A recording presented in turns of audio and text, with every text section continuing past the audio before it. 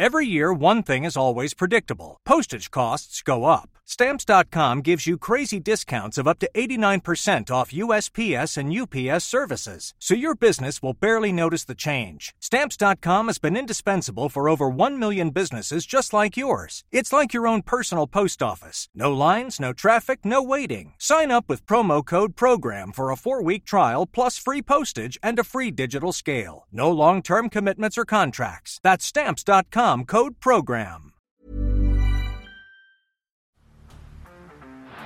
Down the blind, Andrew John.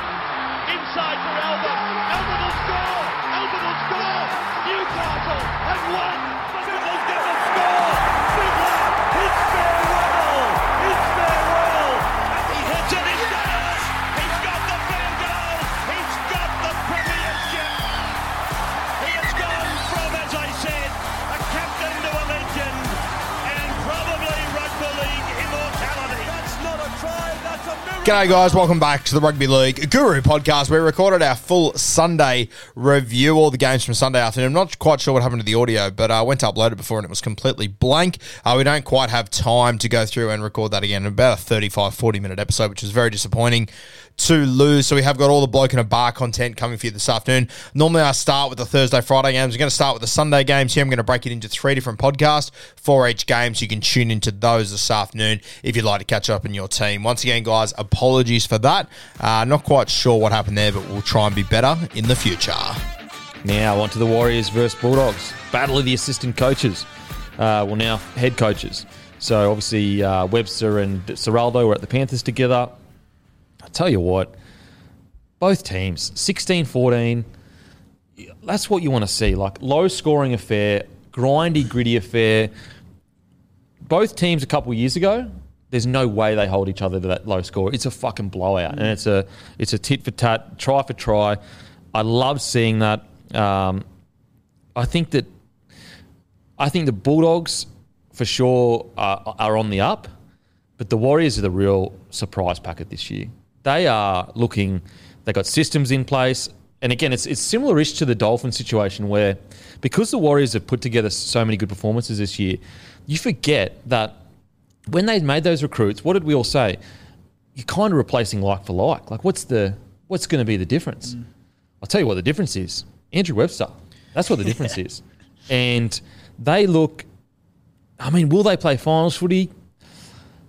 Probably not, but I tell you what, they've gone from probably being in my bottom 4 to they're going to be a nightmare side for a lot of clubs this year. And if they were to sneak into 8, I would still be surprised, but I wouldn't be like mind blown. I think I really like what's happening at the Warriors. I like the way they're playing.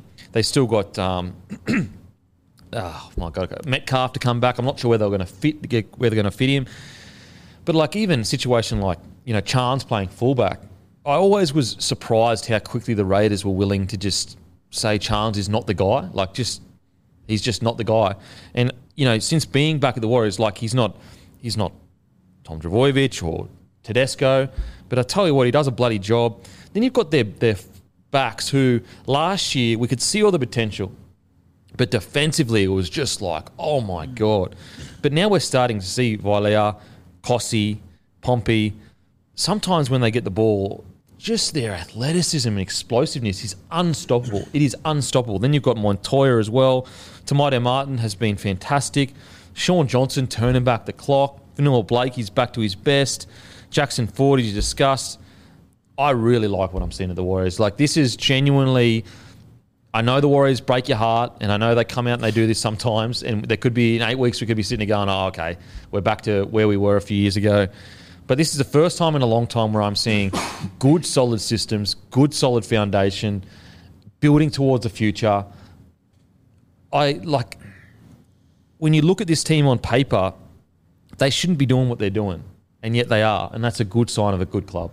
It feels like they're all moving in the same direction. Yeah. Most of the time with the Warriors, or like respectfully for pretty much their existence, even when they're going really well, it still feels like it's game to game and there's no direction over an entire season. Like, I thought it was fantastic that Jackson Ford came in game 1, did really well, got a HIA the next week. and Webster, and I think this is a big difference. Said to him, "You won the spot originally. It's yours. We're not going to fuck around. It's your spot. That's your edge." And geez, he repaid the favour yesterday. He was unreal forward. Josh Curran is 18th man. Hard to work out what's going on there, isn't it? He's been weirdly on the outer to some extent for about 18 months now. It's a very strange situation. Because they just re-signed him within the last 18 months pretty much. Very strange. It's hard to work out what that's all about. Isn't that Ed Cossey? Hasn't he got some ability? How good was he under the high ball? He has so many like big dropping plays. one. Oh, man. And pressure on him all the time. So reliable. I can't remember when it was last year, but there was a game last year against Melbourne where he genuinely might have had the worst game by a human being of all time. And I'm giving that as a compliment for how he's come back from that, because I remember sitting there after that game going, I don't know if he can come back from that. No one's ever going to forget the way that he played that day. He's been tremendous. He re-signed during the week as well, so congratulations to him. A great bounce back. Oh, massive bounce back. And the big plays he made, not only the catching the high balls, even one where he jammed in, it was a try for all money, he puts his hand out, hits it up in the air, and then catches it, and they get the ball back. Far out. Viliami Vailea, hopefully I'm saying that right, 1 try, a try assist, 164 metres, 53 post contact, 3 tackle breaks, 1 line break, a line break assist, 2 offloads, 14 tackles. These guys are, they're not even close to household names yet you're starting to see, what was if there was one thing that the Warriors could develop, it was a big gun outside back. And I think for a few years we were struggling to see that. I think we're starting to see again big, strong outside backs that almost strike fear into opponents.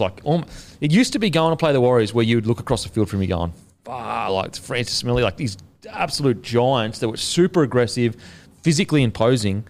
We're starting to see that again. For sure, and it's credit to the guy that found all these guys is Peter O'Sullivan, who's gone up there to the Dolphins, and the young guys he's got there, Katoa, Bostock, Teague, all these guys. He's very good at what he does, and you can see that some of those guys that he found during that time and signed up to the Warriors starting to pay dividends now. What do you think of the Warriors, Timmy? My favourite thing has just been their resilience this season. Their performances have been great, but they've had so many injuries, and injuries mid-game, even on the weekend. They came from behind to win this one. They lost Tohu, Niokore, Tamari Martin was later on in the game. And despite all this, they just backs against the wall. They're finding ways to win. They've had genuine excuses to go to water and let games blow out late. We've got a different attitude. And man, they've been tough. So if they can start putting a few games together, they don't have injuries, and the bench rotations aren't screwed up. Players aren't going to other positions. But I touched last week on Kempy, particularly in the forward pack, about the versatility of some of these forwards and being able to switch between middle and edge.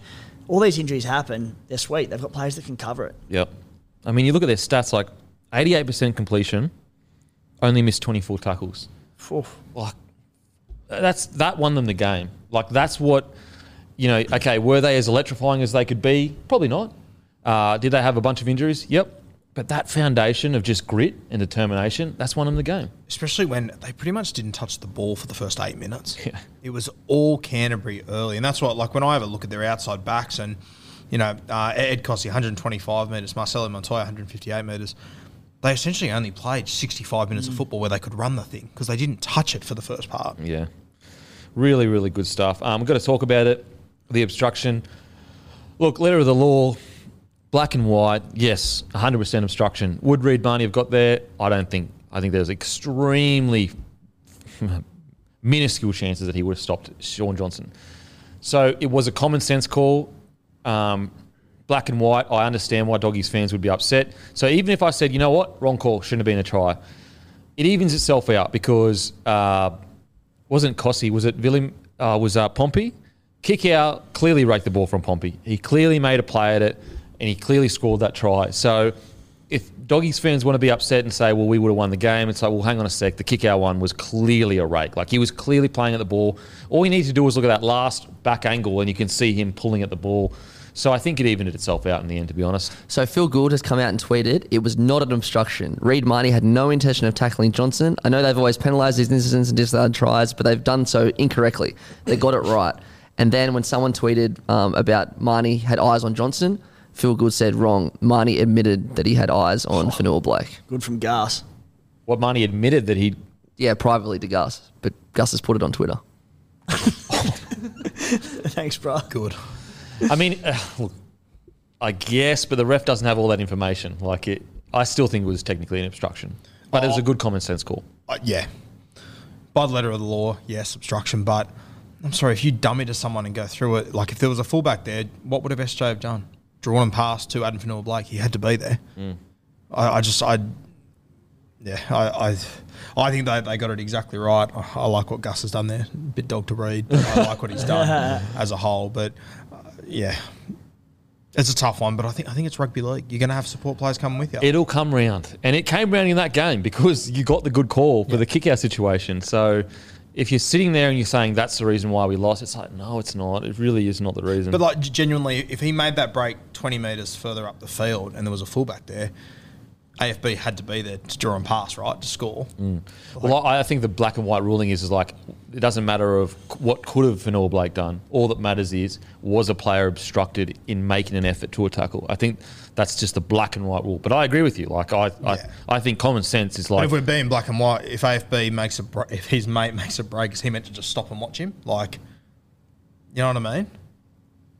I'm not sure, but all I know is the way it's been... Well, that's the only way he avoids that black and white rule in that situation, though. As in, you're saying that... Well, you could make the argument that he stopped it after the line or fucking... So you think black and white, it's not an obstruction? By the rule book, it is an obstruction, and I understand that. But I'm sorry, if SJ trips over and falls over there and AFB standing back 5 metres away so that Reid Marnie can run through and get nowhere near SJ, they don't score. Oh, I think we all agree it was a common sense call. Yeah. But I can understand people then, like, if you're a Bulldogs fan, you're not looking at common sense. You're looking at black and white. Yeah, no, for sure. Yeah. Went against you. I think it evened itself out, though. It's a 50-50 call that could have gone either way. The kick-out one, I mean, I don't even think that was 50-50. 50-50 call, could have gone either way. In that instance, the Doggies got it. In that instance, the Doggies didn't get it. It'll just be tough if something like that happens in a big game later this year and it decides a game. I don't think we've solved that problem, and I don't know how you solve that problem, to be honest with you. But it's just got to be a case-by-case basis, I think. And the NRL's going to fuck it up. We understand that, but as you said, like, it balanced itself out. You get that call again. I think we need to drum into and we're all guilty of it. We're all guilty of it, but just understanding that the calls always come around. They always come around. Timmy, what do you think? Yeah, not a heap to add, lads. I thought a great win for rugby league fans, just in being a common sense call. He was scoring it every day of the week. Black and white, yeah, it was probably an obstruction, what we've seen in the past. Consistency is what we're going about, and the issue is going to be there's going to be blow-ups in the future because it'll happen again in a week's time and it'll be called an obstruction, and that's where the issue is. Yeah, for sure. But I'm happy to see it called a try. Well, it's like head highs. Like, we talk about consistency, and then one week a guy head highs a guy, the week before it was a 10 in the bin, the next week it's not 10 in the bin, and so, but, yeah, anyway. The right team won, in my opinion. I really hope for their sake that Tohu Harris isn't out for too long. Looks like he will miss a bit of a stint. But I had a mate who said to me yesterday, he came back out in the second half. I went, that guy's so tough. He could have come out on an ACL or done something wild. Yeah, he's a monster. He is an absolute monster. And I'm glad he's starting to, all his hard work is starting to pay off, leading from the front. Now, onto the Doggies. I think, okay, at the start of the year, you would have said on paper this Doggy side should probably beat this Warriors side. But their whole spine is new. They're over in New Zealand, so it's an away game. I think it's a little bit different if the Doggies were at home, then you would expect the Doggies to get the win. So, although they lost, it's not that disappointing. They kept the Warriors to 16 points. I like what I saw. Like, if anything... the Reid Marnie situation is interesting. He does have a tendency to have some games where he'll miss quite a lot of tackles. And I don't know whether, is it worth giving him a 10-minute rest? I'm not sure. Can they afford to waste an interchange? I don't know. Because he's too tough for his own good, Reid. He goes after everything. Max King, he bounced back from last week. I thought he was quite good in the middle there. 124 metres, 48 tackles, only one miss. Hayes Perham is definitely growing on me. I think that Soraldo is trying to go the route of a Dylan Edwards type fullback. And I love Hayes Perham's effort. I love that he just stays in games. He keeps turning up. And hopefully that ball playing side of things eventuates. 20 runs, 179 metres, 3 tackle breaks, a line break assist, a try assist. Carraz, he's got all the pizzazz. Carraz, love him. All the pizzazz. 192 metres, 27 runs, 58 post contact, 6 tackle breaks. Jake Averillo as well. I really like Jake Averillo at centre. I think we finally found his position. He's been awesome. Yeah, look, is he the biggest centre in the world? Obviously not. But he just has, he's really strong for his size, but he's got that silkiness that can get Carraz the ball when he needs to. Every coach coming up against Canterbury would have on the whiteboard, right to left, dummy out of dummy half, Averillo. Yep, Fall absolutely. for it, you're doing extras this week. Because he sells them. Oh, fucking oath he sells them. I think Flano's been actually a bit better as well, a lot more adventurous with his play, trying to take on more responsibility. What do you guys think of the doggies? Yeah, I think Flano's getting better week on week. I think I heard Brandy talk about it post-game the other day that just want to see him have a few more runs, take the line on just a little bit more because he's now got guys around him in Averillo, Kiraz, and your boy, Jacob Preston, that if he does start to run a little bit more, he can create a heap there, I reckon. Yeah. But I just think Canterbury, they're going to be they're a long-term thing. They're not a 5-6 week project. They're going to be a long-term thing, and hopefully we can talk about them next year as the real deal. Top 8 at least. Yeah. I thought Alamotti, he's come on really well over the last few weeks. 18 runs, 160-odd metres. Just building confidence. Each week he looks more confident. Yeah.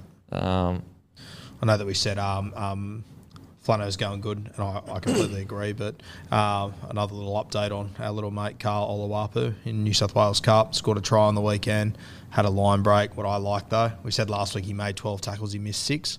Made 24, missed 1 on the weekend. Nice. Yeah, nice. Timmy, what do you think of the doggies, mate? What I've loved is that they've still got this, the injury crisis to the middles, Luke Thompson, Tavita Pangai Jr., Chris Patolo. While they've been light on through the middle, they've taken, mate, the Penrith Panthers style approach, and with Serraldo and Gus Gould at the helm, it's no wonder, but just how impressive the back 5 have been. So 4 of the 5 CT Dub fullbacks ran for 160 plus metres on the weekend, and while they're light on through the middles injury-wise, these blokes are filling the void there so well. They're so explosive.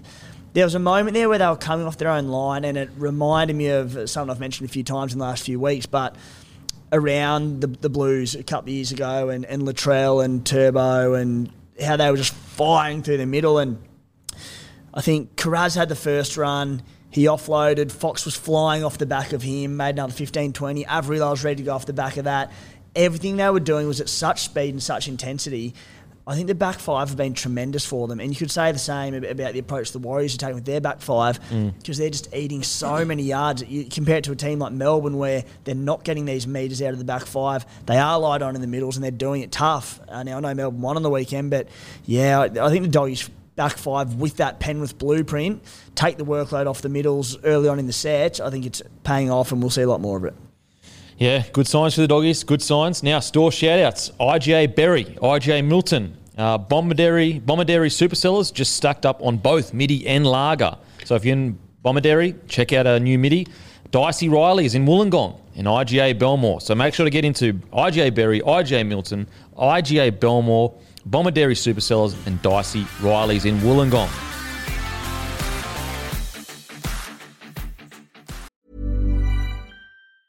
Normally, being a little extra can be a bit much. But when it comes to healthcare, it pays to be extra. And United Healthcare makes it easy with Health Protector Guard fixed indemnity insurance plans. Underwritten by Golden Rule Insurance Company, they supplement your primary plan, helping you manage out-of-pocket costs without the usual requirements and restrictions like deductibles and enrollment periods. So when it comes to covering your medical bills, you can feel good about being a little extra. Visit UH1.com to find the Health Protector Guard plan for you.